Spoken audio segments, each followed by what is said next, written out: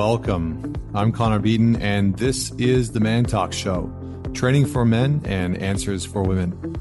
Joining me today is a guest that I've had on the show before and a colleague and friend of mine that I greatly appreciate and respect, and his name is Dr. Robert Glover. He's the author of No More Mr. Nice Guy, a proven plan for getting what you want in love, sex, and life. He is an internationally recognized authority on the nice guy syndrome. He is a frequent guest on radio talk shows and has been featured in numerous local and national publications. Through his book, online classes, workshops, podcasts, blogs, consultations, and therapy groups, he has helped change the lives of countless men and women around the world. So that's what we're going to dive into today. Dr. Glover and I are going to revisit nice guy syndrome in a little bit of a different context. We talk about a little bit about current events. We get into the relationship with death. He shares some personal stories relating to death and being a nice guy, and some of the work that he's done personally. We talk about surrendering. We get into covert contracts, and we start to talk about creating reciprocal relationships, which he outlines and actually shares one of his practices that he facilitates at workshops. So you're going to get some pretty hands-on conversations, some technical parts of this. So if you want, make sure you have a pen and paper with you or to take some notes so you can go through the exercise if you want. But we do a little bit of a deep dive. And if you are looking to go further in this work, in this conversation, guys, I would strongly recommend that you sign up for the Alliance. We are currently doing No More Mr. Nice Guy as the book for this month and next month's book club. And you get your own team, but more specifically, you're going to get to have a live Q&A session with Dr. Robert Glover. So every month we bring in a resource as well as part of the Alliance. So check that out. You can go to connorbeaton.com, and under the Work With Me section, you'll have the Alliance, or you can go to mantalks.com and join there. Currently, we have just over 250 men as a part of this. You'll get your own team that you meet with. You have weekly calls with me, where we go through shadow work, where we do some relational work. We talk about goals. We train on being a self-led man, a self-led individual within your own life, career, and relationships. So check that out either on ManTalks or connorbeaton.com. All right. So I really enjoyed this conversation with Dr. Glover because he really does a good job of sharing his personal experience when it comes to being a nice guy, because this framework, this archetype is actually built off of and designed off of his own personal life. And so if you don't know much about him, you're going to get a good insight into his past, into where he came from. He was a minister for quite a long time in a fundamental Christian church, I believe. And so he shares some light on that. We talk a little bit about the new age, modern nice guy that shows up in our culture. So this is a great deep dive into this archetype. I hope you enjoy. And without any further delay, please welcome Dr. Robert Glover. Connor, thanks for the invitation to come back. Yeah, this is long anticipated. I loved our initial conversation. I think you and I connected. Man, oh man! I mean, I must have only been running the podcast for a little while, but that episode is still one of the most downloaded, one of the most viewed on YouTube episodes that we've produced, and it just gets a ton of traction. And I think it just speaks to the accuracy of your work and how what you describe in No More Mr. Nice Guy really is poignant for a lot of men. And so it's an honor to have you back on the show and get to dig back into this with a whole new lens and framework on my end, and just sort of spark the dialogue there. So I'm curious for you, you and I spoke about 2 years ago. I'd love to just hear what's unfolded in your life in the last couple of years. How's your growth and development been? How's your work been? How's just life in general? All right. It's interesting because I came up to Vancouver at your invitation. It'll be 3 years ago this fall. Yeah. I think it might have been September, October, be coming up on 3 years ago. And I didn't know it at that time when I came up, but I was sick. Mm-hmm. And I didn't know how sick or what was up. But I'd lost some weight, and I was feeling good about it actually. And then over about the next 3 months, not long after I was up there with you, really started having some real serious health problems. Mainly just a lot of problems in my stomach, a lot of cramps, a lot of pain. Couldn't eat. Couldn't use the bathroom well. Over about the next 3 months, I lost 30 pounds. Went to several doctors, both here in Mexico where I live and up in Seattle where I'm from originally. And nobody could find what was wrong with me. And that's probably the scariest part of it all. I mean, I had, the pain kind of came and went in waves, sometimes keep me awake all night. Sometimes, it wasn't so bad. And I didn't know what would make it better, what made it worse. Over time, I kind of figured it out, but nobody could figure out what was wrong. So, I was misdiagnosed and mistreated in several different ways. And even the gastroenterologist in Seattle just said, well, maybe you got some exotic Mexican bug you got to outlive. And luckily, probably not a minute too late, I found a good doctor down here in Puerto Vallarta where I live. And he ran a CAT scan and said, ran a couple actually. He said, you got a tumor blocking your small intestine. And he said, we need to take it out right now. And I said, give me 24 hours. Let me get a few things lined up, And so I went into surgery in a Mexican hospital with a Mexican doctor that I didn't know, and came out beautifully. I didn't know it at the time, but his partner is a world famous teaching gastric bypass doctor. So that's all he does is do these laparoscopies where he clips and, staples. And so I had like the best working on me. And I came out of it 2 weeks later. I flew up to Seattle and led a workshop. And also just a couple months after that, I did my first Mankind Project weekend. And then the weekend after that did a weekend retreat workshop with a coach that I'd started working with, whom John Wineland. And so I did his men's leadership training program. I'm just started my third year doing that. So really, since I last saw you, almost died, surrendered into death, got comfortable with the idea of death, and learned to surrender, which is a beautiful skill to have, and done a lot of just really great work with John, met a lot of great men, expanded my life in that way. When I met you, I think maybe it was coming up on my first anniversary for my wedding. We hadn't been married quite a year. So that relationship tends to grow. And it's a fun challenge in that my wife doesn't speak English, and I didn't speak a lot of Spanish when I met her, but that's kept getting better. And then here we are right now. You're hunkered down up in Canada. I'm hunkered down in Mexico, weathering out the whole coronavirus and trying to make sense of that and make sense of everybody's reaction to it. And so here we are. Yeah, I was going to say, speaking of an experiment in forced surrendering, like we globally are sort of in a position. It's interesting to see, and I don't want to get too much into this, but it is interesting to see how our relationship to surrendering shows up in moments like these, where we are forced out of our normal comfort zone. We're forced out of our normal social contracts, that we have with society, that we have with our social obligations, and we're sort of thrust into a position of having to adapt and change very quickly. Yeah. And surrendering is a really big part of that. It's been interesting, at least on my side, watching how people respond to this, because it is quite telling. The people that get hyper reactive and want to buck against it, and don't want to follow any rules, or the hopes and the conspiracies and everything that's sort of unfolding.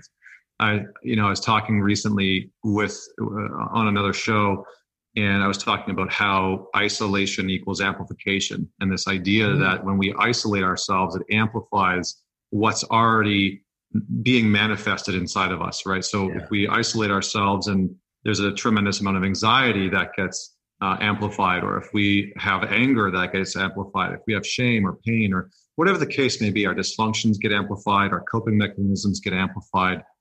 And, I think it's been very telling to see how this has unfolded. But I'm curious for you, how have you seen surrendering unfolding in the last little while? And then I actually want to talk about surrendering in the nice guy, because I think that actually plays into it.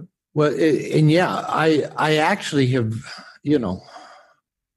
probably like all of us, been an observer of the whole, pandemic and marveling at people's reactions on every side of the issue. It's been interesting to me because I like that idea that the isolation leads to amplification, because I don't do a lot of personal coaching, but I've, probably half a dozen coaching clients and all, high performing type people that, if they put down the chunk of change to work with me, they're not schlubs. And I noticed at first in my sessions, when this kind of began to hit, I kind of wanted to stay focused on what was at hand with them and the work at hand. And what I realized is that everybody wanted to talk about, the whole coronavirus. And I thought, well, okay, let's just, I'll let the people talk about what they want to talk about. And that still is frequently the case of it has just created such a state of anxiety. And it really does in a lot of ways mimic what I went through when I was sick. There's so many unknowns. There's unknowns with this whole, pandemic, unknown about, the origins of it, how severe it is, how widespread it really is, since we don't have, widespread testing. And I think it brings up questions in terms of even the powers that be that say you have to behave in this way. And I think people are questioning, do they have my best interest at heart? Or is there, I think that's a legitimate question. And so all the unknowns create all this uncertainty. And that's what I was going through for a period of at least 3 months of not knowing what was going on inside my body. Was it going to pass? Was it an ulcer? Was it gastritis? Was it, impacted colon? Was it, an amoeba inside of me? Was it, I never would have guessed that, it was like a golf ball sized tumor blocking my small intestine. And you go looking for answers. You try I've tried every Mexican folk remedy that you can think of. I turned some down that, when I actually did a little research, is I'm not ingesting that.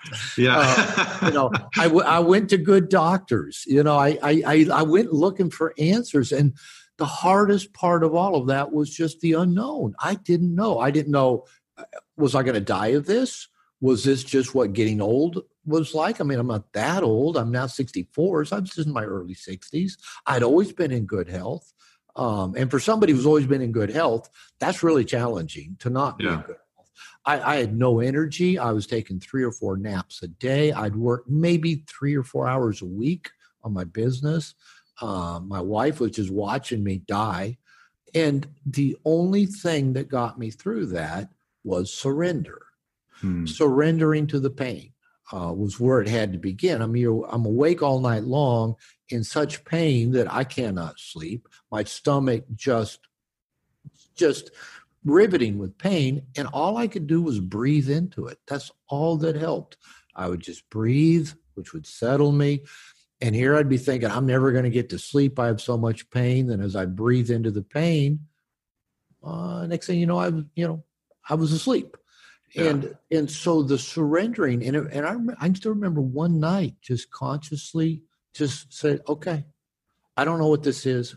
This maybe is going to kill me. It may be killing me now. I don't know how much time I have left.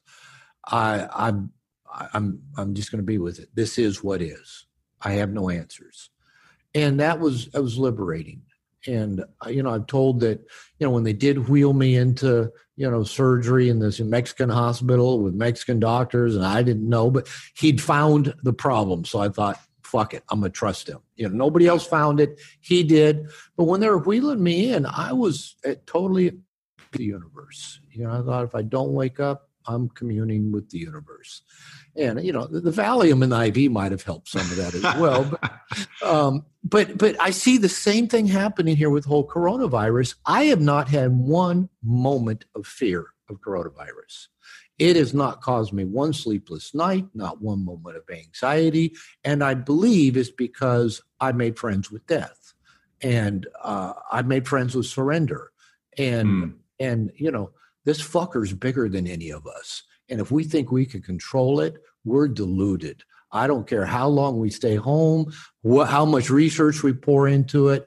Mother Nature is just fucking bigger than we are. But we think we can conquer Mother Nature. We think we got control. For me, that's where all the panic I watch. I don't care if it's the conspiracy theorist. I don't care if it's the Bill Gates and Sam Harris's that say we have to stay home until we find a cure. I don't care if it's the elitists that can work from home forever while 95% of the world starves or reverts to crime. Every side I see of it is because nobody is able to fucking surrender to it. And everybody is afraid of death. We can't let anybody die. We can't let grandma die. We can't risk that a child will die. And this has really brought up all of our existential fears of death and what's beyond death that probably the majority of the population has never dealt with. I had 3 family members, my dad, a sister, and a brother, all die with 11 months of each other, all unexpectedly about 10 years ago. That makes you sit down and think about, death in my life and the people I love, and it makes you get real about it. And I just think in culture, we avoid getting real about death. And every one of us is going to die. We're all going to die, whether we die of coronavirus or some other thing, we're all going to die. And for me, as I sit and watch what's going on in the world around me, I'm watching a rampant fear of death and an inability to surrender into what is. Yeah. No, I mean, so well said. I mean, it's so well articulated. And I think, it certainly aligns with some of the observations that I've had over the years, and especially about our relationship as men to surrendering and even our relationship to death. I think that there's a direct correlation between the two, right? Our lack of wanting to surrender is a lack of sort of telling death, like, fuck you, I resist you, I reject you in some way, because there's an ignorance to it, right? Of pretending like there aren't things that are completely out of our control, that are going to happen, right? Like life is going to continue to put these obstacles up. And so I'm curious for you, like as you've gone through this journey and started to meet death, and I definitely want to talk about that here in a minute, but how did your relationship to surrendering start to change? What did that open up for you? And how do you feel like us as men need to learn the skill of surrendering? Well, let me talk about it in the 2 different death experiences that I've mentioned. One was the 10, 11 years ago. I think began in 2009 when my father passed of a stroke.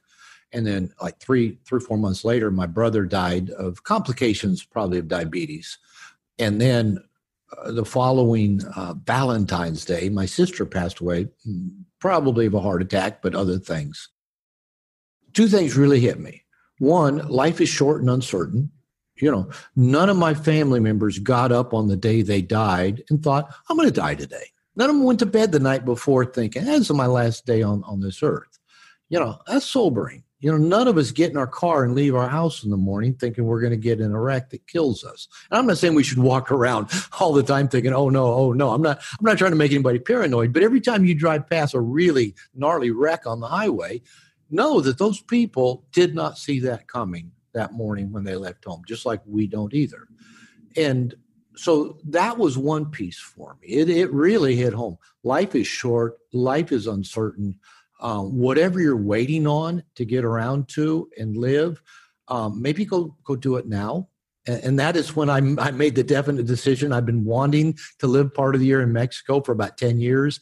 I went that year. I thought there's no more waiting on it. So it teaches you, get after your life now, do what's important now, not thinking, when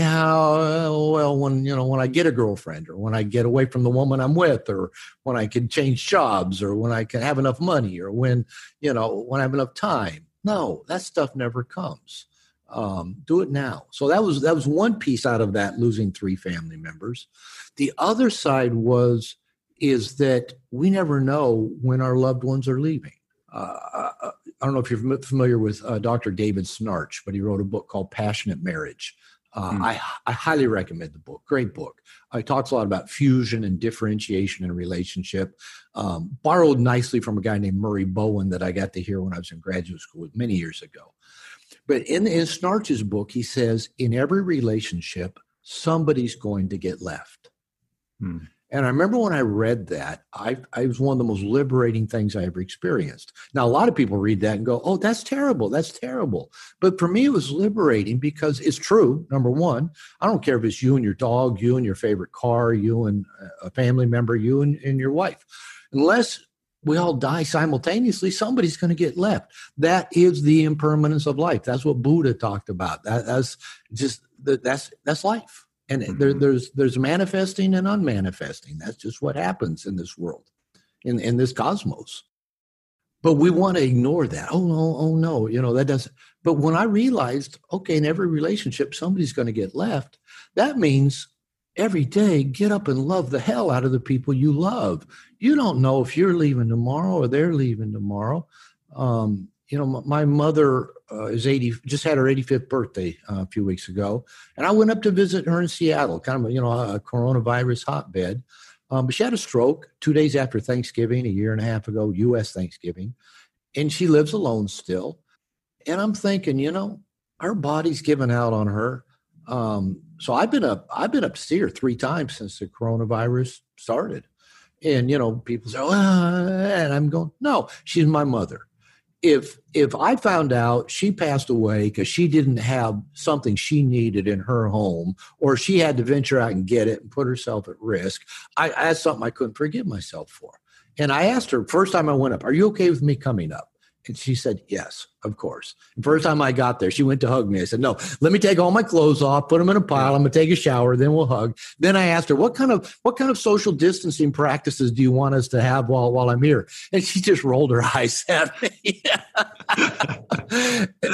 and at 85, she watched her husband, her oldest daughter, her youngest son die in 11 months. She watched me almost die 2 years ago. She watched herself almost die. I've watched her almost die. When you watch that much death, man, you just learn, love the hell out of the people you love and do it right now. Don't wait till later to say, I love you. I appreciate you. So those were my big takeaways of that death experience. And then the most recent one with, I spoke of my tumor. I think probably just bottom line is, I think I just that surrender got me to a place where I really am not afraid of death. Now, I'm still afraid of my short little Mexican wife when she gets upset at me. but you've met my wife Lupita. But, I'm not afraid of death. I mean, she's something worse than death. So I walk on eggshells with her, but that's because you can see it coming. You know when the fire is. I see the look. I say, I know what that look means.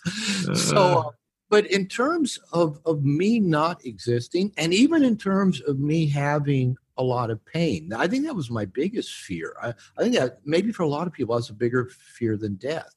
Maybe unending pain is a bigger fear than not existing. And so I had to surrender into pain. And that might have been as big or bigger than surrendering into not existing. But for me, it gave me a clarity. And what I noticed is, like I said, it's really been magnified during the whole pandemic. But joining the men's program I'm in, and again, John, and I watched so many of the men in the program. And I watch what they're caught up in, and even when they're trying to let go of ego, and it's kind of almost an act of ego to say, look, I have no ego. And the things that they're frightened of and the things that they think will have meaning to them, which I think is true for all of us, especially when we're young and in our masculine and want to accomplish stuff.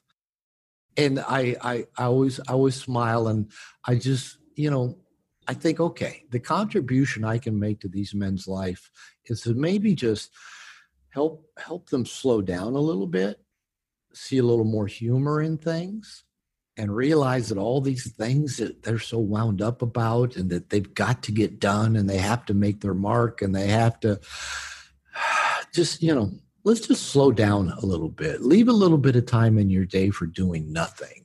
Don't be going 24/7. And see the humor in it. I think that's one thing that I've noticed is how many men in personal recovery are humorless about it. It's like, I remember when I was a fundamentalist minister many, many years ago in another lifetime. And I remember there was a saying of some people that they were so heavenly minded that they were no earthly good. I mean, like they were so focused, on this, and I can see that in the number of men that I work with in the self-improvement and embodiment and consciousness kind of movement is they take it so goddamn seriously. You know what? We're all going to die. Yeah. Yeah. I mean, I think it's interesting because I've talked about this before on the show of like spiritual bypassing, that we can use spirituality as the vehicle for bypassing something that's challenging for us or something that we don't want to surrender to or something that we want to reject or pretend like it doesn't exist or, pretend like we're beyond that or whatever the case may be. And it really is interesting to see that infiltrating different parts of our society. But I love that saying. What was it? Heavenly minded. That person is so heavenly minded that they're no earthly good. Yeah. So good. That person is so woke, so conscious, he can't even fucking have a good time. Yeah. His ego is still driving the bus and he can't see it because he is so egoless, He worked so hard to not have ego. Yeah. And then the spiritual guilt comes in, relentlessly and makes us feel bad and et cetera, et cetera. It is an interesting topic. I don't want to derail too much, but I think that there is merit in just discussing this. How do you see this egolessness, this sort of spiritual bypassing, sort of infiltrating personal healing, as you were talking about? Like, how do you see that filtering in? Because I feel like maybe that's different from sort of like 20 years ago. That's a good question. I'm not sure I got a clear answer that I've thought out because it's something I've just kind of been beginning to observe because I didn't come into the men's movement through the consciousness door of it or the embodiment door of it, where I'm kind of am right now doing the work I do. This, come down from David Data and John Wineland, and I didn't come to it from that way. I came through it almost more from the therapeutic door. I started going to 12 steps and started doing therapy and working on myself. And back when I started, like coaching didn't exist. And, about the only real visible manifestations of the men's movement were like the mythopoetic part, John Bly and Michael Meade. And, so you went out and drum in the woods and beat a drum and held the talking stick and said, oh. And that was, but I didn't come in that door either, and so in a sense, I kind of came in a door that didn't have kind of all this meditative higher consciousness. Now I've really been drawn to that, and I'm really drawn to a lot of Buddhist thought. I love Thich Nhat Hanh. I love Eckhart Tolle. I love all the present moment mindfulness. I've been drawn to that later on, but it isn't really till I get out into, for lack of a better term, kind of the Southern California consciousness mecca, or maybe Northern California is included as well. Of all the woke men of who for years have been turning nouns into verbs, this is presence ourselves, this drop in and the whole holding space, just a lot of terminology that's all really actually been pretty new to me. Maybe a lot of it comes out of the whole yogic energetic area. And so it's something I've just really it's really been hitting me just kind of late, that there almost seems to be this thing, and we got to wrap Burning Man into that somehow as well. It's kind of like we've got to move beyond ego, and which to me, I don't know. Again, I don't know that I have a really great answer for you, other than ego is part of our essence, is part of who we are, and I think integrating our ego and being conscious of our ego is maybe more powerful than saying I have to become egoless and selfless and just energy manifested in the world. I think we have consciousness and we have ego and we have, all these parts of ourselves because they're parts of who we are. And I'm not a big fan of getting rid of any part of who we are, whether it's our dark side or our ego. I think, let's just have a big adventure and go get to know them. Yeah. I mean, it's this is where, I came into the men's work movement from a Jungian perspective, not necessarily a therapeutic, because I don't have a degree or a license. My degree is in music, but I think I came in from an apprenticeship standpoint and working with people who are taught in the Jungian perspective, and then merged that with the embodiment and some of these other traditions, right? These yogic traditions. And I think the interesting thing about what you're saying is the rejection of any of these parts of ourselves, or the trying to sort of destroy them in some way. That seems, it's a very masculine approach, right? It's like we convince ourselves that we can somehow destroy the ego that we have, that's been with us for decades, and taking the approach of the integration approach, right? The integrative approach, I think, is generally. Jung said, the closest that man can get to wholeness is by embodying the monster within. Right. And I'm abbreviating in some capacity, but the idea, is that we have to, at some point, allow ourselves to face and understand and start to integrate and start to meet these parts of ourselves that we want to reject, that we want to evolve beyond. We need to meet them with a sense of grace and compassion and seeking to understand. Is that roughly what you're saying? Yeah. And I love that because, I think every time I see a Jungian quote anywhere, I go, yeah, right on, because he really does talk about, going into the inner darkness and owning it and integrating it and using it for its creativity, its life forces, whereas I, as a nice guy and growing up in fundamental religion that said, this is bad, you have to remove this. So maybe I hadn't really thought about it before, but maybe that's why I'm a little bit reactive now at 64 years old, far removed from fundamental religion. At times I feel like I'm around the fundamentalist again. You've got to remove this, you've got to, purge this. I'm thinking, no, that didn't work well over on this end. Of it. I don't see it working well on this end of things either. Maybe, and I've really been drawn, more to kind of a tantric approach. I've been reading a lot of Osho, and it's kind of like, there's not a good or bad. There just is. And, let's just go into what is, and we'll actually be a lot more conscious, integrated, and less destructive and more spiritual just by getting rid of the good, the bad, the thing that we have to get rid of. And, just it just is. Let's let go of the judgment of it. Yeah. And that's been really appealing to me. I think you alluded to something there that I actually want to go a little bit deeper into, which is this idea of fundamentalism maybe contributing to the production of a nice guy, or contributing to the manufacturing of some of the qualities of the nice guy archetype.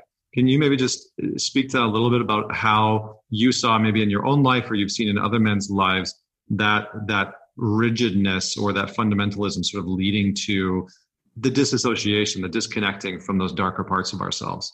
Yeah, and that's a really good journey to take. I grew up in a fundamental church.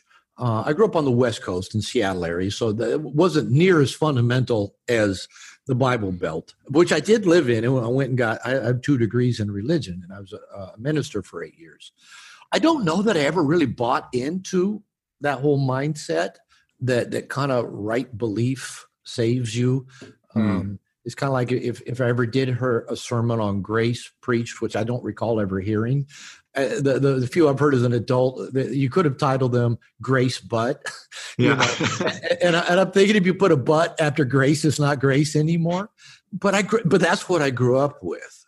And I grew up thinking, for example, I'm not making this up, literally, that if I died and had done some wrong, whether I was aware of it or not, and had not, before I died, in the moments before, uttered up a prayer to God, and in the right form said, "Forgive me for my sins," and if I'd not included, "and in Jesus' name, amen," to wrap it up and hit send, I was going to hell for all eternity. right? I just knew that was what I was brought up believing, right? So, and then I went to a Christian college in the Southern U.S. and I got a couple degrees and got all of that just further reinforced as I started working with other men, kind of identifying my own nice guy things, like what I was trying not to be in order to be approved of and acceptable, whether to God or to a woman or my parents or, an employer. I got to figure out what they want me to be and become that. So that's how I was living my life until, I had some big sticks upside my head that, as I said, got me into a 12-step program and then into therapy and then into men's groups. But as I started kind of as a therapist, noticing men coming to work with me, and a lot of them who, it was easy to see were nice guys, had some sort of fundamental background as well. A lot of Catholics and a lot of others with some kind of fundamental religious background. Not everybody, but I started seeing that as a common denominator. And as one guy told me, after I'd already written the book, one guy said, I got out of college, and what I realized is all my life, I'd been told what not to be. And nobody from family to church to society had ever told me what to be, right? And that hit me that, most nice guys have spent their entire lives trying not to be something, to not be the sinner in God's eyes, to not be like our father that our mother's been complaining about, to not be like all the other jerks we've heard every woman complain about since we were in junior high. Don't be that. Yeah. But what the fuck are we supposed to be? What and nobody ever says, Robert, Connor, go out and be yourself. Go out and be you. Go find out what that looks like, what that feels like, what happens in the world when you just go out and be you. No, nobody gives us that message. And that is the essence of what I call differentiation, where you can just go out and be you rather than sacrificing you to fit in and be accepted and belong to something. And again, if we kind of bring that fast forward to what we were talking about a little bit earlier, I think that still is happening in the men's movement. Like, don't be the toxic masculine. We've been told, okay, toxic masculine is bad. Don't be toxic masculine. Be this. Do this many hours of practice a day. Connect with this. Be consciousness.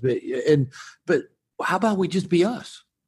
Maybe that's our practice is every day get up and practice being us and feel what that feels like. And, no, I was gonna say, I think what you're saying really resonates with me on many levels. And I think this is where the idea of like self-love gets thrown around a lot, but it's a very, it's sort of very elusive, it's like, love yourself. What the fuck does that mean? Right? Like, what is it? I get that question all the time at events. It's like, I've been told that I need to love myself more. How do I do that? And it's like, I know what it means now. I actually have the answer to that one. I've got that one. Yeah. Fire away. Well, it's really simple. And actually, this is a foundation of what I've been teaching guys in a lot of my workshops recently. And they all go away going, wow, that's so simple and so amazing. All right.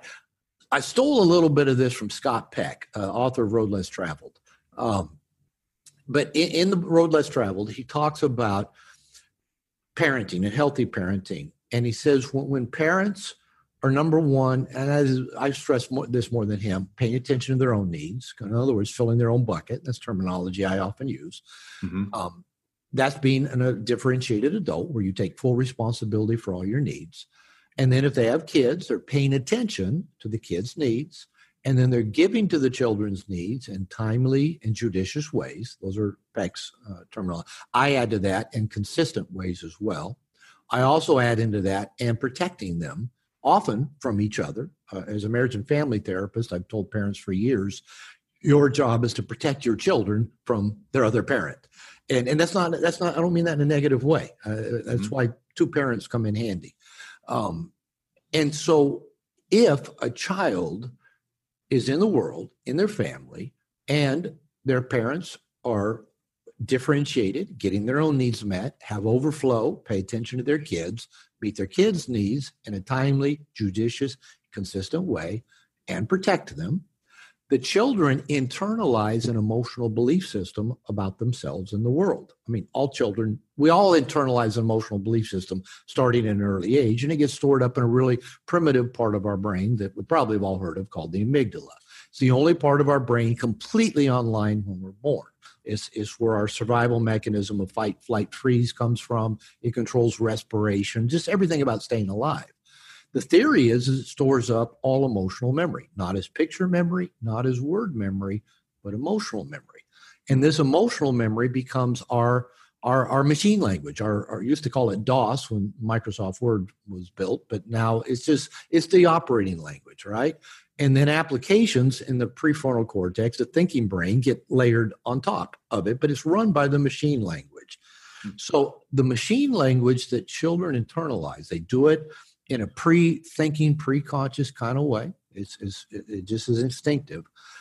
Peck says that children that experience those core things internalize the beliefs, I am valuable and lovable because, these big people have been taking really good care of me. I must be worth something.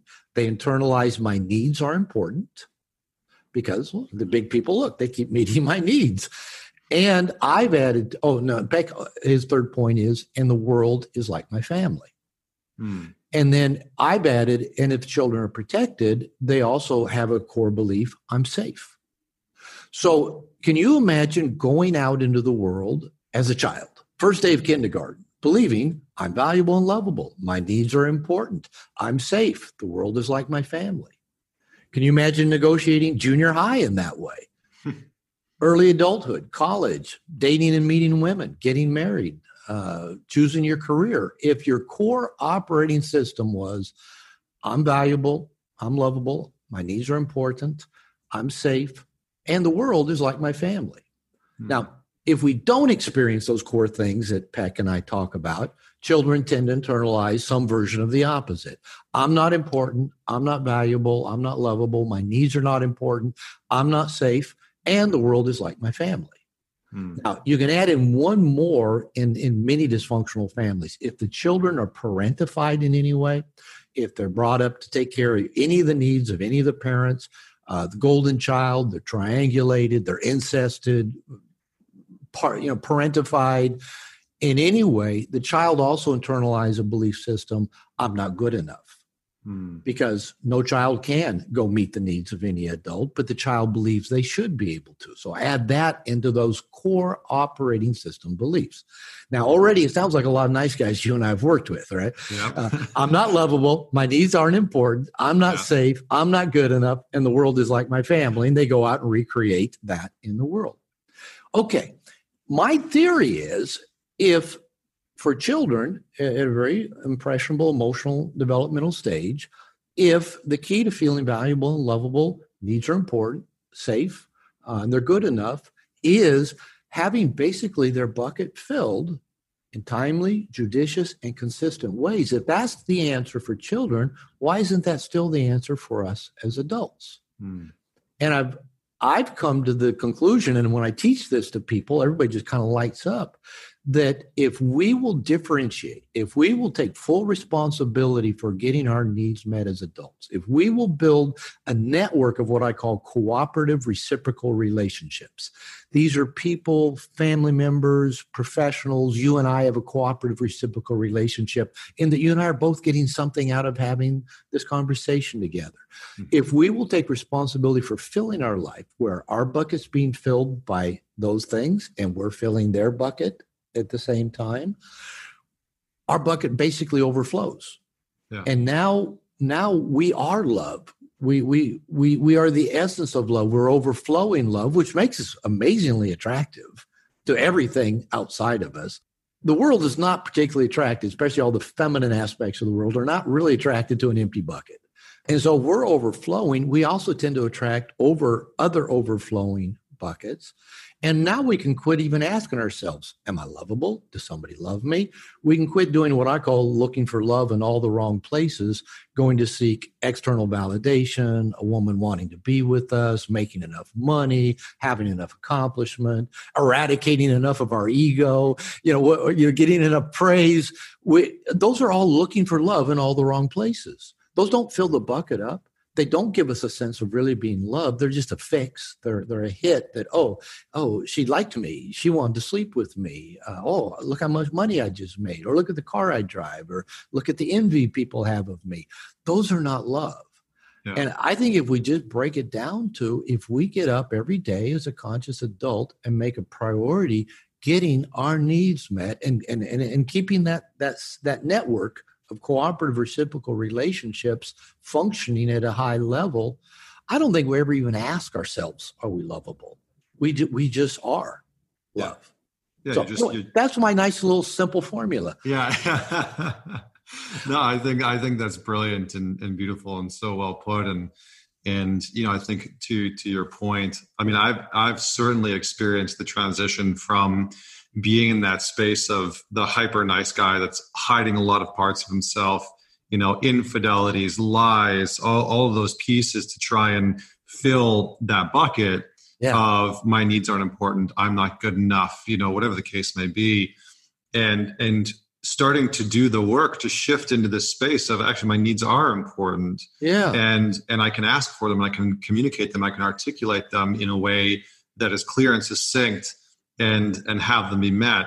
And then attracting someone whose bucket was full, I think it was such a moving experience for me when I met Vienna, because it was this mirror of, all this work that I've done is it's not just bullshit, right? It's real.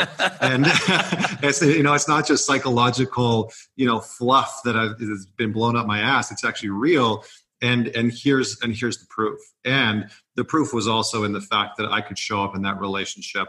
I could show up in my work. I could show up in my friendships and have that bucket overflowing, and I think that's such an important part.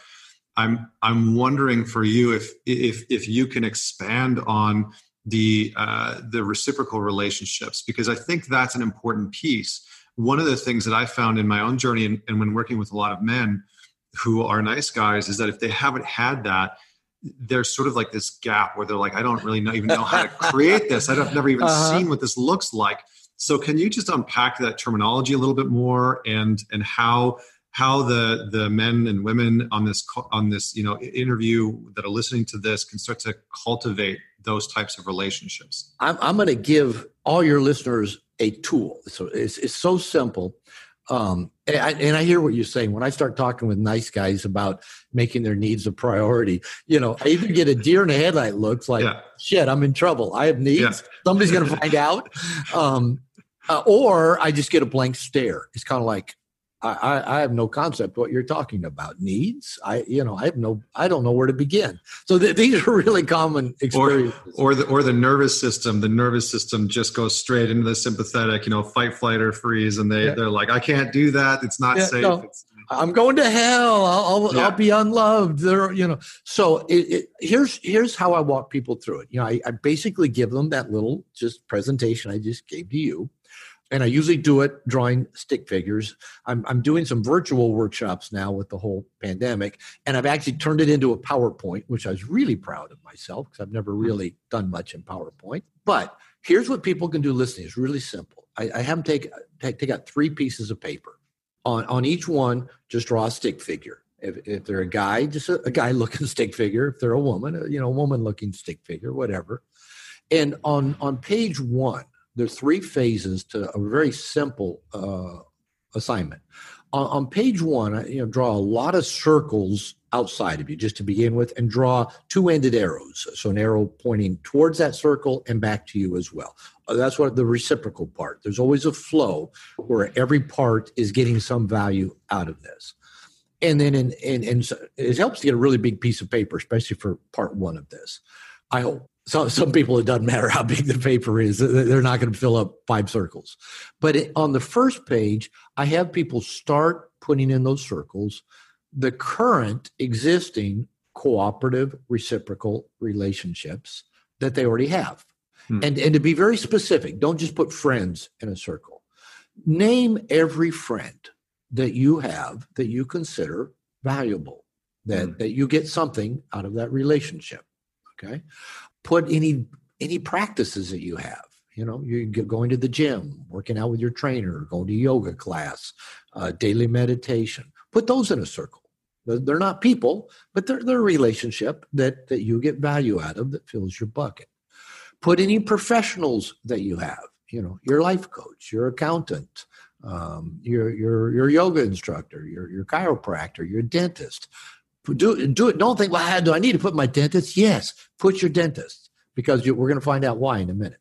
And this is a really good graphic image and a nice mind map for people, number one, to go, well, I've actually got more resources in my life than what I realize. And it can also be a holy shit, I don't have anything, right?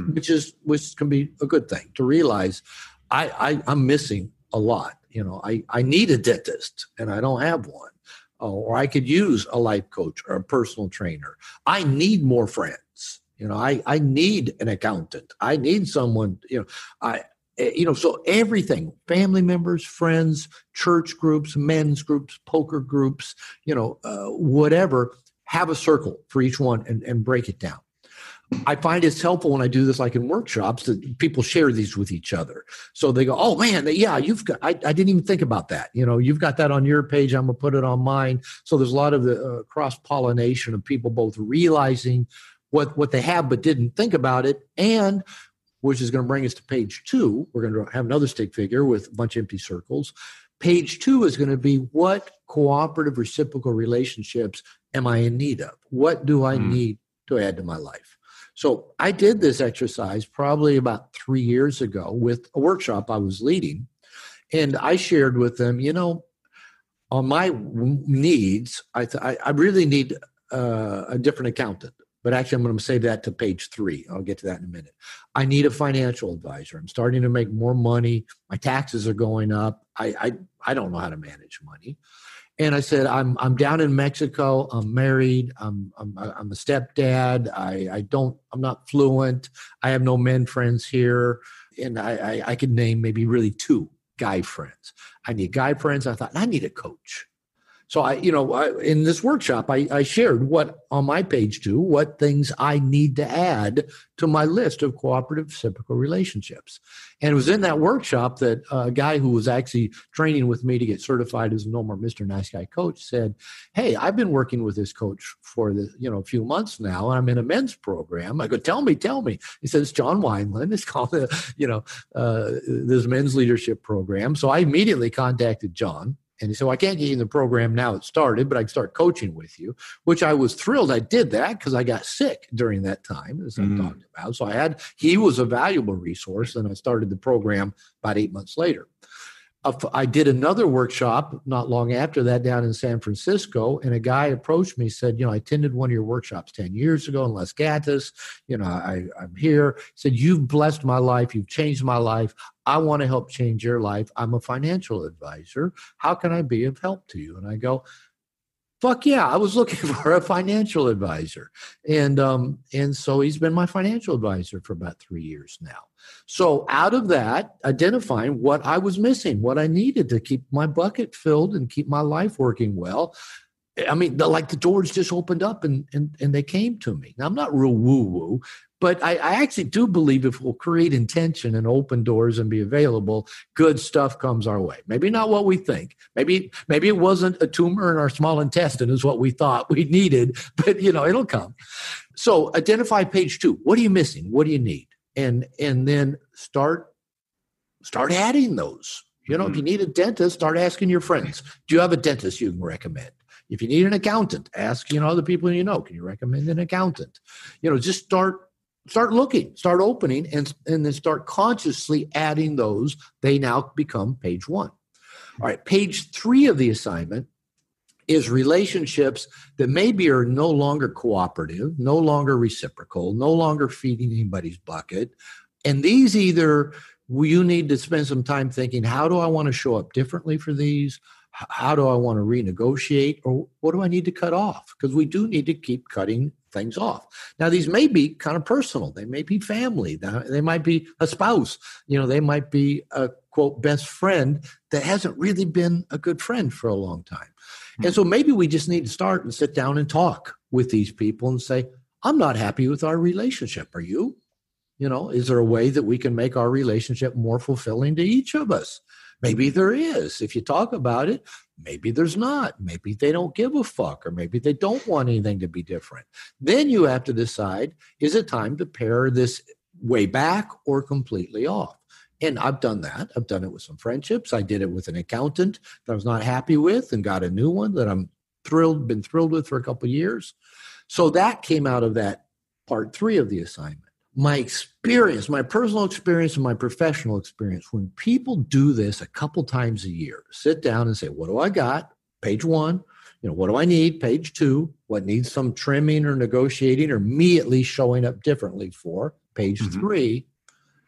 It really does fill us. It gives us a sense of completeness. And all of a sudden, we notice I'm not looking for love in all the wrong places. I'm not thinking I got to make more money to be happy, or I got to have a brand new car, or my kids have to be the top standout student in school, or my partner has to have sex with me every time I want, or I got to have, women or men, whatever our thing is, checking us out and wanting to be with us.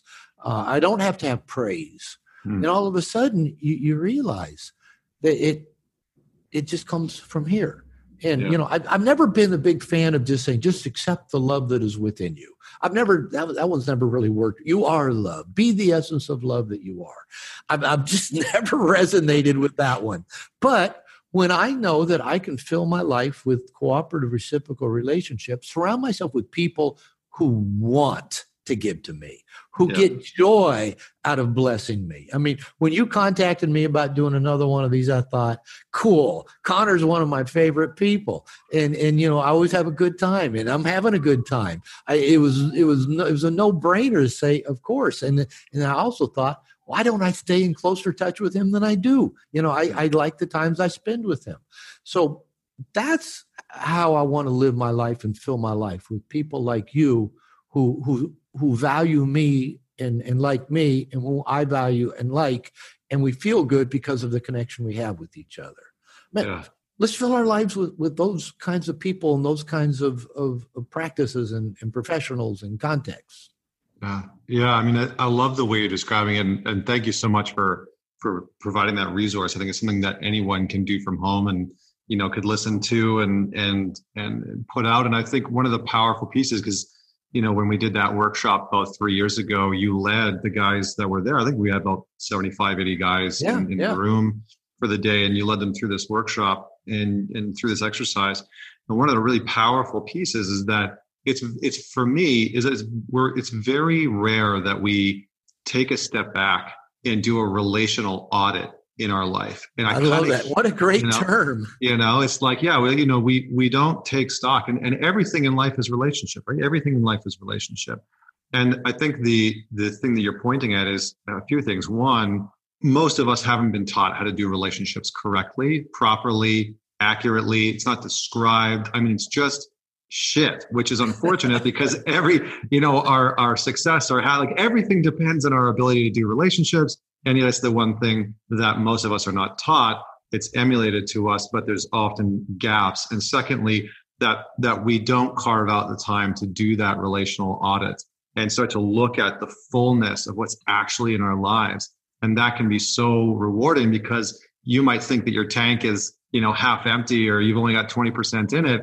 And then you do this exercise, and, I remember doing this exercise and I was like, oh shit, no, that bucket's actually pretty, it's pretty good. I'm surrounded by some amazing people. Yeah. And so I think it's that context shift that very quickly our perspective can shift, and so I really appreciate you putting that out there. What do you think are some of the key things that go into, I know you touched on them, but I would just love for you to just like put them out there again, and maybe just any more. But what do you think are some of the key things that go into a reciprocal relationship? Like, what does that mean for you? How does it look? How does a man or a woman know that they have that reciprocal relationship with someone? That's a good question. And while you were talking, I thought, there's another piece that really needs to be punctuated here that helps answer that question, is that when we were children, we were helpless. We were completely needy and dependent. And we were at the mercy of whether or not people recognized our needs and filled our buckets. Now, because of that, a lot of us get to be adults, and we've never learned that we have to do that, right? That that's our job now. But we also, if we start doing it, often have a lot of shame or like, oh, I'm bad. And this is especially true of nice guys. Maybe narcissists have no problem doing that, but for nice guys, they have a hard time. And so something I really want to punctuate is that my definition of a mature adult is somebody who takes full responsibility for their actions, their wants, their needs, right? We don't sit around and wait for someone to figure what our needs are. I know with nice guys, one of the 3 core covert contracts that nice guys tend to use is that if I meet everybody else's needs without them having to ask, then they will meet my needs without me having to ask. Now, that doesn't work because nobody knows what our needs are, but you add to that, most nice guys are really uncomfortable having their needs met. We do believe we're bad. We're going to be in trouble. Someone's going to be hostile with us. And so we tend to, like I say, the world is like our family. We then go out and co-create these systems who are like with people or situations that are the least capable of actually giving to us, which feels normal and comfortable, right? It's a ghetto it's a ghetto, but it's a ghetto we're used to. We've been around this town for a while. So not having our needs met feels normal. And so to even say you are responsible for getting your needs met, you're not responsible for meeting all of your needs, but you're responsible for inviting these people and systems and organizations and professionals into your life. That is your job. You can't do it all yourself, but you can bring a tribe in. We can create a tribe. We've existed in tribe for the majority of human population. The needs were met by the tribe. Everything was communal. Okay, now it's our job. We got to do that. So what I found is that when a person is kind of confronted with that, and it can take a while actually for people to kind of accept and adjust that, okay, this is on me. And it's a good thing. It's not a bad thing. And people aren't going to be mad at me if I started having needs and asking. So what I find is a lot of cognitive and emotional dissonance when you hand people that legal pad. All right, let's start talking about, what are your needs and how are you going to get them met? And they just stare at it, And if they do start, asking people to do things for them, it's like one assignment I'll give people in some of my classes is 3 times a day, ask somebody to do something for you that you can do yourself. You know how much panic that causes the average nice guy? If I do it myself, I should just do it. No, let's practice asking people to give to you. Let's overcome that, whatever that anxiety is. Now, so that means we are rewiring our nervous system, rewiring that machine language, that operating language that says, I'm not important. My needs aren't important. I'm not safe. The world's like my family. I've got to keep surrounding myself or not, with people that were like family that, didn't know I existed or I was just there to be used or abused. And that could be a pretty big shift. That's why this whole assignment seems so simple, but it can be a monumental shift in terms of shifting the machine language, right? The operating system beneath all the apps we've been running our entire life. So that's huge. Now, kind of more back to the question that you asked. The question is almost kind of like, how do you find a friend? How do you pick a friend?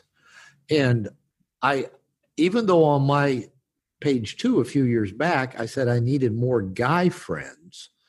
Unfortunately, there's not, a guy.com, like a match.com or a Bumble or, whatever. We're going to, swipe right to go find guy friends, I don't think there'd be many men on there. Well, there are, but it's a gay website.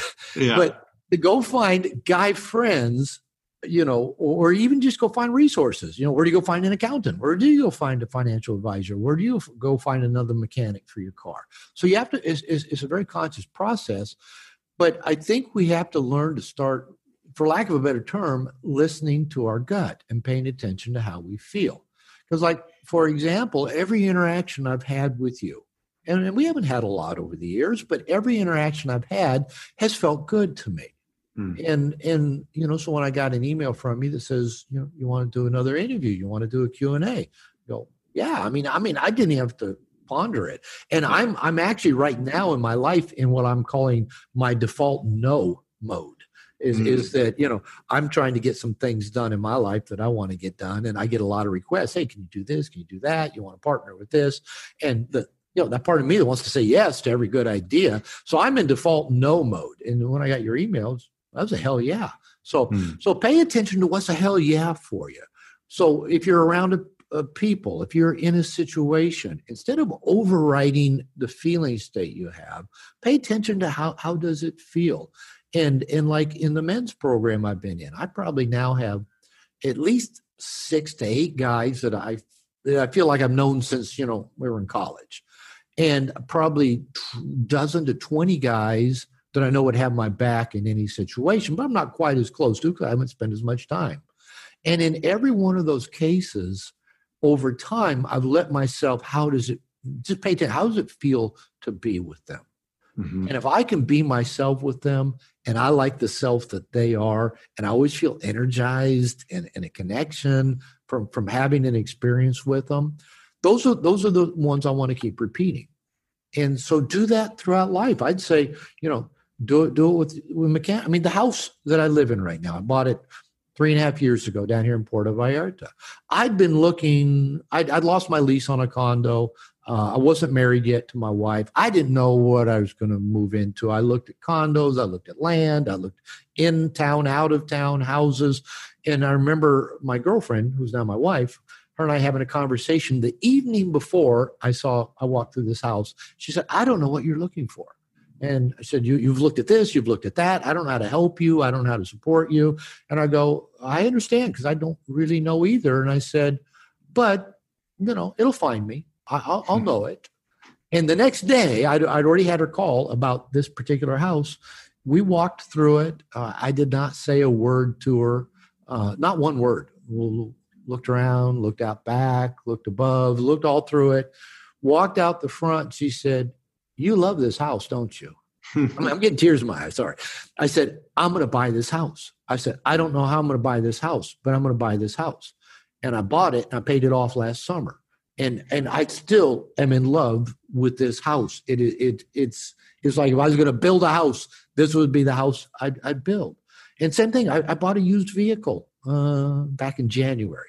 And I've been looking at a couple different things. Our mechanic said, that's not a good vehicle because, we'd had Hondas and it was a Honda. And he said, the turbochargers leak oil, blah, blah, blah. So he suggested a couple others and I looked. And the Honda Pilot, he said, yeah, it's a good one. It's got a big engine in it, and it's got the back seat, the extra seat where we hold the kids' friends. And so I went online, researched them, and good vehicle. I saw the 2016. It looks exactly like the 2020 model. So I just thought, okay. So I just typed into Google, Puerto Vallarta 2016 Honda Pilot, and I already knew I wanted a white one. It just showed up right there on my screen. There it was. And so it was at the local Honda dealer, used car.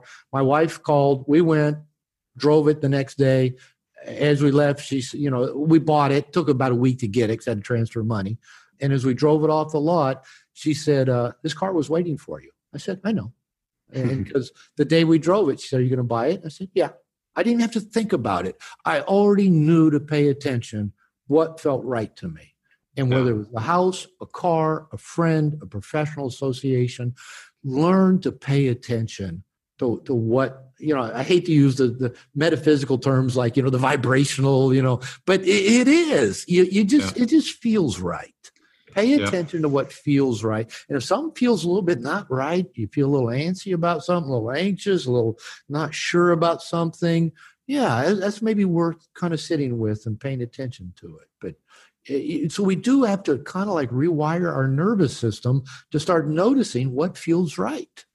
Yeah, 100%. I love, I appreciate the analogies or the stories that you told to sort of land the point in there, and just emphasizing that it is almost like a different modality of communication, right? Like we have this attachment and obsession to our thoughts, right? I think, we love to, I call it mental masturbation, right? Like men just I call it that too. to mentally jerk off, right? This is what we do constantly. And so to sort of learn this different form of communication of how does this feel? And because that requires us to, for some of us, for myself at least, it required me to do an immense amount of work, because my attunement system, excuse me, my system of being able to tell what was right and wrong for me, what felt good for me and didn't, was skewed because there was so much shame in my life. And that shame blocked what was natural for me. And so can you speak, I think I'm cognizant of the time, but I would love for you to just maybe bring us home a little bit with speaking to the role that shame plays on the nice guy and even just modern men in our culture today, because it's so prevalent, and it really is, I think, the crux of what we're seeing in a politically, economically, just in so many areas, right? So can you just speak to that part of it? Yeah, I wrote a book about that, actually. Yeah. When I wrote No More Mr. Nice Guy, really a core premise of the book is that nice guy syndrome is a shame-based disorder. Now, I finished writing that over 20 years ago, and it's been out about 17, 18 years. And I've continued to work on me and continue to work with many, many nice guys since then. And I've now come to say that I believe it's also equally an anxiety-based disorder. But shame and anxiety, especially in nice guys, really seem to go hand in hand. They're very deeply connected. And shame goes back to that inaccurately internalized belief system I was talking about earlier, that when we grow up with this internalized belief, I'm not valuable, I'm not lovable, my needs aren't important, I'm not safe, I'm not good enough. That's shame. That's toxic shame. It's not that just that I've done some bad things, but when children internalize their sense of self and the world, is completely inaccurate, but they got nothing else to go on. They're narcissistic by nature. Children believe they're the cause of everything. They're inherently dependent, inherently terrified of abandonment, because that's death for a child. So we internalize a lot of belief systems, and we internalize some mechanisms to help us manage that. Now, this shame is not like we walk around thinking, oh, I'm a terrible person. My needs aren't important. I'm not valuable. I'm not good enough. Most children don't think that. It's stored up, like I said, in a very emotional kind of way. And then later on in life, we start attaching things to it. Like if we struggle in school, I must not be good enough because I can't read like the other kids. Or if girls don't seem to notice us in junior high, well, that's just proof I'm not lovable. I'm not good enough. If we don't make much money, or if we're not successful at this, or, if we seem invisible, to most of the world, we say, see, that's proof. See, all these things become proof of an emotional state deep inside that was inaccurately internalized based on a false belief system. We believed when Dad was angry, I must have made Dad angry. When Mom's sad, when my parents fight, when they leave each other, even when they die for a little kid and that happens, or if we're adopted. Things out of our control. The child always internalizes in a very grandiose way, that's on me. Now, that what happens is a child develops, even if they're not aware of it, a belief that, all right, I'm really powerful. This is grandiose belief. I cause those bad things, but maybe I'm also equally powerful to make them not happen. So, and that's what a lot of where the nice guy paradigm comes from. I'm really bad. And the proof is, look how people react and respond to me. And really it just goes back to they didn't meet his needs in a timely, judicious, consistent way. But he internalized, I'm bad. There's something fundamentally wrong with me. Goes out as they get older and finds a lot of evidence every time they get a sour look from their parent, or get yelled at, or told they're stupid, or compare themselves to others and don't seem to measure up. That's just proof, right? Now, all those things that we think make us unlovable are not really what we're dealing with. We're really dealing with that internalized operating system down below. Now, I will say, when I started working with nice guys, it took me a little while, but I started noticing there's two types of nice guys when it comes to shame. And I talk about this in the book. I'm in the category of the I'm so good nice guy. I had my shame locked away in an airtight compartment. I do everything right. Everybody should love me. Everybody should want to be like me because I'm such a good guy. I do everything right. And then I couldn't figure out why everybody didn't love me, like me, and want to be like me. But the shame was there, but I didn't know it. I remember early in my second marriage, my wife reading some books by John Bradshaw about shame. And I remember her reading me some excerpts, and she goes, "This is you." And I'm a pretty smart guy. I already had a PhD at that time. And I go, I don't even understand the concept, let alone see that in myself. But I thought, but it does seem to apply to you. You're the one that hates yourself. I don't hate myself. Now, so I thought all nice guys were like that. But what I came to realize, there's also what I call the I'm so bad nice guy. This is a guy that was probably oppositionally defined in his family, maybe had ADD, maybe had a learning disorder, maybe, found drugs or alcohol or porn at an early age, and just their life spun out of control. But then maybe they joined the military, found love, found God, had a kid, and they, started getting their life back in order. But that shame is still operating down there. They're trying to be good. But down inside, there's that core belief. If anybody even gets close to me or gets to know me at all, they're going to see how unlovable I am. And they've got lots of proof they can regurgitate through their entire life. But both men, whether it's I'm so good because the shame is locked away, or the I'm so bad and the shame is like right there at the surface all the time, are both operating from those inaccurately internalized beliefs of childhood. And those are what are still driving the bus of whether they're trying to be a nice guy, or they're an asshole, or they're trying to make a lot of money, or they're trying to be woke and egoless. It all goes back to that I'm not okay just as I am. And I found for me the most powerful things in my life that have helped me work around that shame is one, finding safe people to begin releasing that to. I like I mentioned, when I first started what I now call my nice guy recovery, it was in a 12-step group for sexual addiction. I'd acted inappropriately in my marriage. My wife found out. She said, "You got to go get help." I thought, okay, I'll go to therapy and find out why me being a nice guy doesn't make her treat me better and make her want to have more sex with me and appreciate me. So I went to a 12-step group for sex addicts, quickly found out I wasn't a sex addict, but it was like the coolest place I'd ever been, because it was like 9 or 10 guys whose lives were out of control, and they were there serious business. And I could go, and for the first time in my adult life, I was in my early 30s, just started revealing everything about me I'd never wanted anybody to see before. I mean, this group met like at 6 a.m, and it was like I got excited the night before. I get to go reveal me. From there, I've had therapists, I've had men's groups.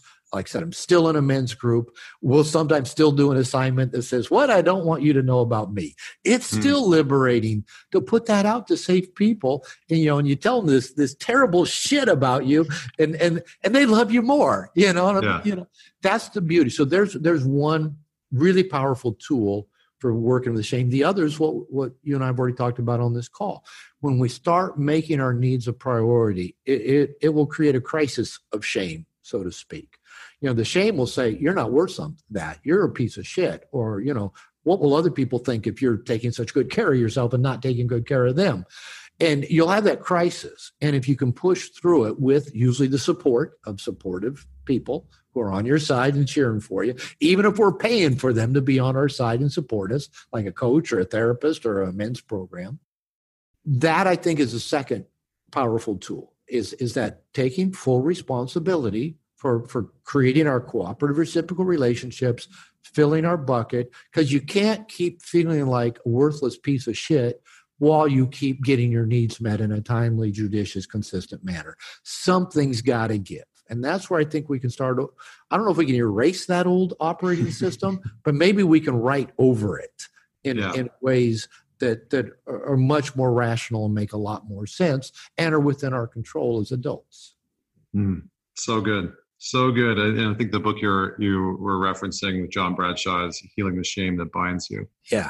One of my favorites. It's such a powerful book. And yeah, I mean, I love a lot of what you had to say there about shame and how it ties in nice guy. And I was the antithesis of you. I was the I'm so bad. That was me. That was my MO.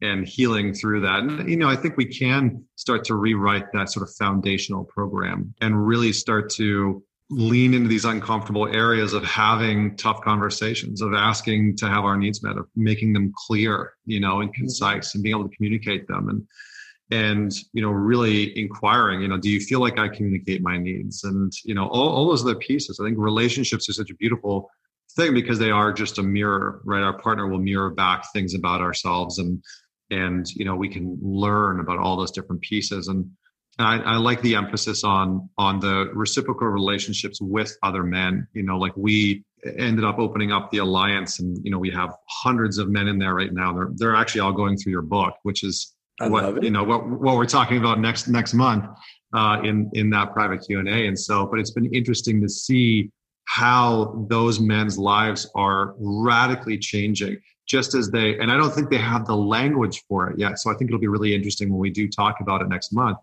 But just watching how many of these men's lives are just radically changing because of the reciprocal nature of the relationships that are automatically built in that group. It's like, here's the container, here's the framework, for you to start to have these transparent, open conversations where it's reciprocal. And all of a sudden they're like, oh yeah, my needs are important. I can speak them. I can help meet yours. And there's no shame around that. And, and I think all of that is just absolutely necessary for us to heal and to accept these parts of our past. I think that's the interesting part of self-love, is that in some ways it is a process, a journey of full self-acceptance. Yeah. Right. And that's the integration process, is that we have to accept these parts of ourselves, bring grace, bring compassion into them, bring bravery, because it's not easy to meet some of those parts of ourselves. That it's like, oh yeah, fuck, like I did that too. Yeah. There are parts of me that wish, can I erase that? Yeah. Past? Is that gonna be part of my legacy? Yeah. Even talking I mentioned Scott Peck, and we mentioned John Bradshaw. Those are both guys that wrote great books and made great impacts on the world, and both had really messy lives. Yep. Even after writing great books, both had relapses into their messy lives. Yeah. Yeah. Yeah. And I think it's a remembrance. I like that, because it's like a remembrance of just because you're doing the work doesn't mean you're going to escape from problems. I think I've talked about this before with men, of like our obsession with the golden ticket, right? That we're going to do some program, read some book, whatever, that is going to liberate us forever. And we're never going to have to worry about anything. And we'll just be completely free, right? I see it all the time. I see we men all want that. Yeah. If we line up the ones and zeros just right, the machine's going to run perfectly and keep on running forever. And then, yeah, as David Data said, the masculine era is thinking that at some point it'll all be done. Yeah. It'll all be good. No, that's not the world we live in, which kind of brings us back to where we started. Yeah. We live in this, crazy, chaotic world. And can we embrace that? Can we surrender to it? Can we love every aspect of it and what it's going to teach us? And like you, I've been preaching the need for tribe to men for a long time. And I love people like you. And there's so many great men out there now building tribe for men. And man, I love seeing it. That as I said, when I started my own Nice Guy Recovery 25 plus years ago, that barely existed. And it thrills me to see the way that it does now. Yeah, wonderful. Well, thank you so much for being on the show, and thank you for being part of this conversation, for all the work that you do, for everyone that's out there. We'll have the links in the show notes to check out Dr. Glover's work. You can check out No More Mr. Nice Guy. What is your website? It's drglover.com. drglover.com. That's what I thought. And don't forget to share this podcast episode with someone that you know will benefit from it, because there's an immense amount of value in just being able to be a part of these conversations. And if you're looking to go further and do some of this work, definitely check out Dr. Glover's book. It's incredible. Yeah. Thank you so much for being on the show again. It's such an honor and pleasure to have you here. Connor, thank you. This has been one of those pleasant reciprocal moments. So I'm grateful. Looking forward to talking to you and your tribe of men in a month or so. Yeah, wonderful. Look forward to it. And for everyone that's out there, if you are looking to get in on those conversations, you can go to connorbeaton.com or mantalks.com and check out the Alliance. We've got a few hundred men in there that are all doing this work, all a part of this conversation. So you can go check that out. You can also check out Dr. Glover's work. You can check out John Wineland's work. Everyone's doing some really incredible stuff. So, all right, until next week, this is Connor Beaton signing off.